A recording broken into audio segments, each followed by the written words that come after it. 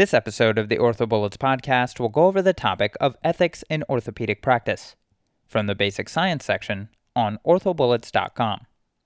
In this episode, we'll go over relations with industry and hospitals, patient satisfaction and complaints, medical innovation, patient transfer, physician advertising, diversity, and access to healthcare.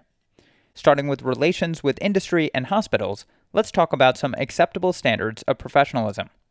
Remember that practicing orthopedic surgeons may accept tuition, travel, and modest hospitality, including meals and receptions, to attend an industry-sponsored non-CME course given at a local convention center. Keep in mind that industry relationships must be disclosed to patients, colleagues, and institutions. Gifts must have a market value under $100. No direct kickbacks can be given to a physician or hospital system from an industry. Also remember that physicians cannot refer patients to centers in which they have a financial interest, per the Stark II laws. Now let's talk about patient satisfaction and complaints.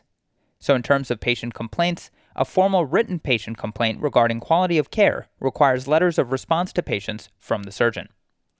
Now let's talk about communication. So communication is the leading cause of medical litigation. On average, most doctors interrupt patients during an interview within 23 seconds. Orthopedic surgeons are described by patients and colleagues as, quote, high-tech but low-touch. Orthopedic surgeons are described as having poor communication skills and empathy for patients. Now, under the topic of communication, let's quickly talk about translation services.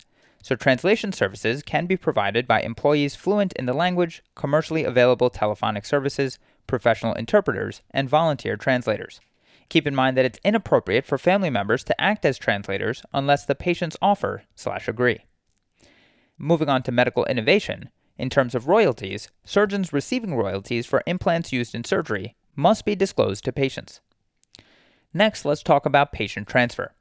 So the Emergency Medical Treatment and Active Labor Act states that all patients must be appropriately screened and stabilized in the original emergency room/hospital. Risk of patient transfer must be less than the risk of keeping the patient. Finally, remember that the accepting hospital/center must know of and accept the patient. Now let's talk about physician advertising. So physician advertising is becoming more common. The AMA and the AAOS cannot prevent physicians from advertising services. The FTC, the AAOS, and state medical boards can sanction for false advertising, however. Things to avoid include using terms such as cure if no cure truly exists, using terms such as, quote, painless or, quote, bloodless to describe surgery, overstating credentials such as board certified in joint replacement if no such qualification exists, and using terms such as world-renowned. Moving on to diversity, know that understanding cultural differences leads to enhanced patient-physician relationships, minimized disparities in healthcare, and optimized access to orthopedic care. Keep in mind that implicit biases are present when an unconscious prejudice or stereotype influences care delivered to patients. Keep in mind that implicit biases are a determinant of health disparities.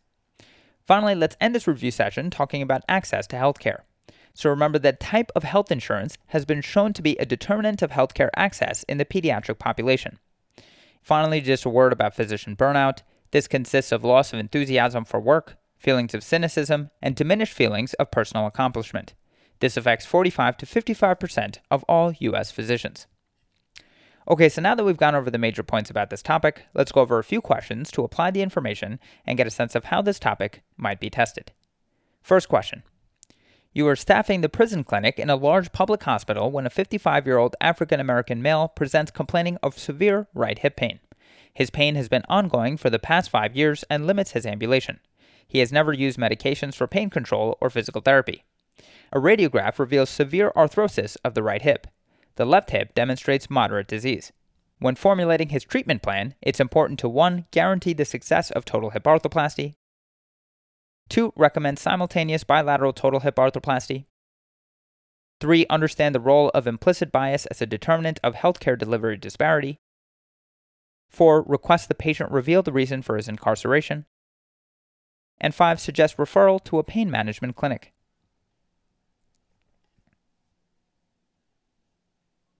The correct answer to this question is 3. Understand the role of implicit bias as a determinant of healthcare delivery disparity. So the patient is an African-American male prisoner with symptomatic right hip osteoarthritis. When formulating a treatment plan, it's important to understand the role of physician implicit bias in delivery of care and in creating disparities in healthcare delivery. Physician bias, prejudice, discrimination, and clinical uncertainty are all factors that contribute to healthcare disparities in the United States. Implicit and explicit attitudes are cognitive traits that influence physician delivery of care, and sometimes these attitudes do not perfectly correspond. It's important for a physician to understand that their implicit attitudes about a patient may unintentionally influence care despite their explicit attitudes.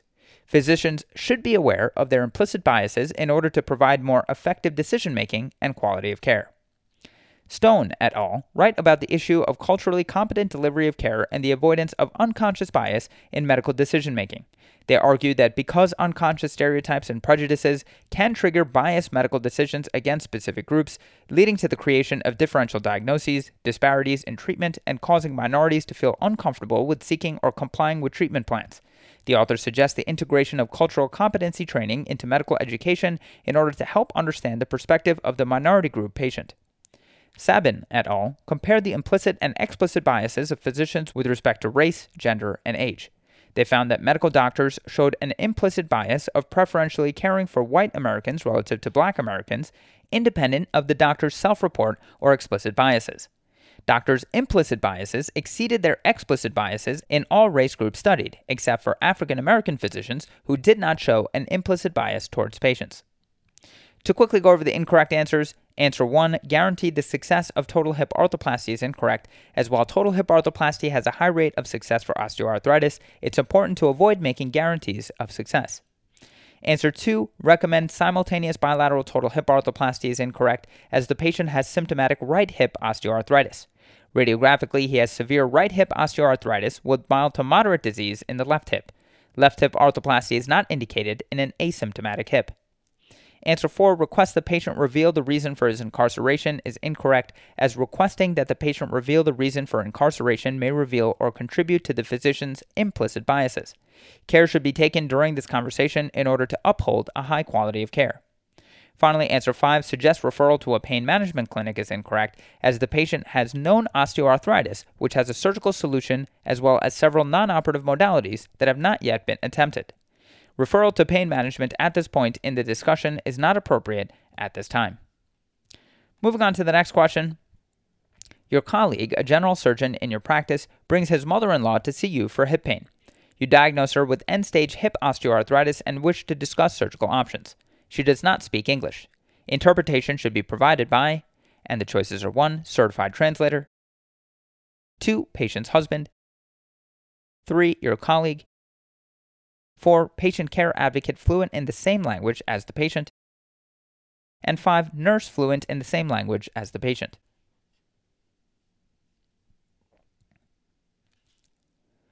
The correct answer to this question is 1, certified translator.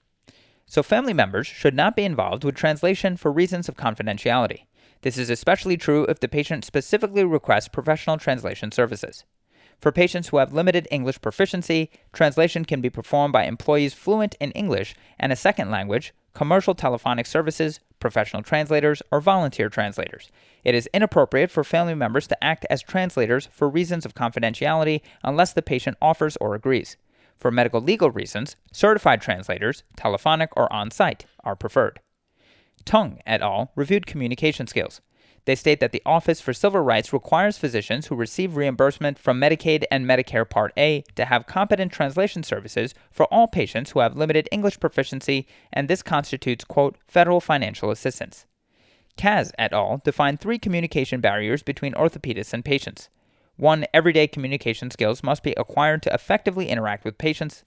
2, there is a growing language divide between patients and physicians who do not share a common language. And 3, cultural competency issues lead to distrust that can adversely affect patient outcomes.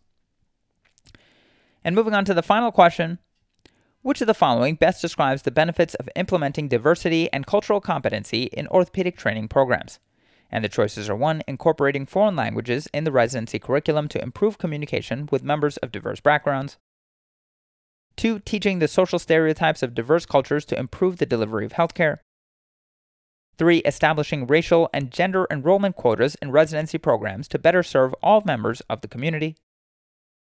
4. Enhancing trainees' knowledge of diverse cultures to improve patient-physician relationships, optimize patient access to orthopedic care, and enhance the quality and delivery of care. And 5. Promoting orthopedic trainees to travel to other countries to obtain surgical experience in different cultures.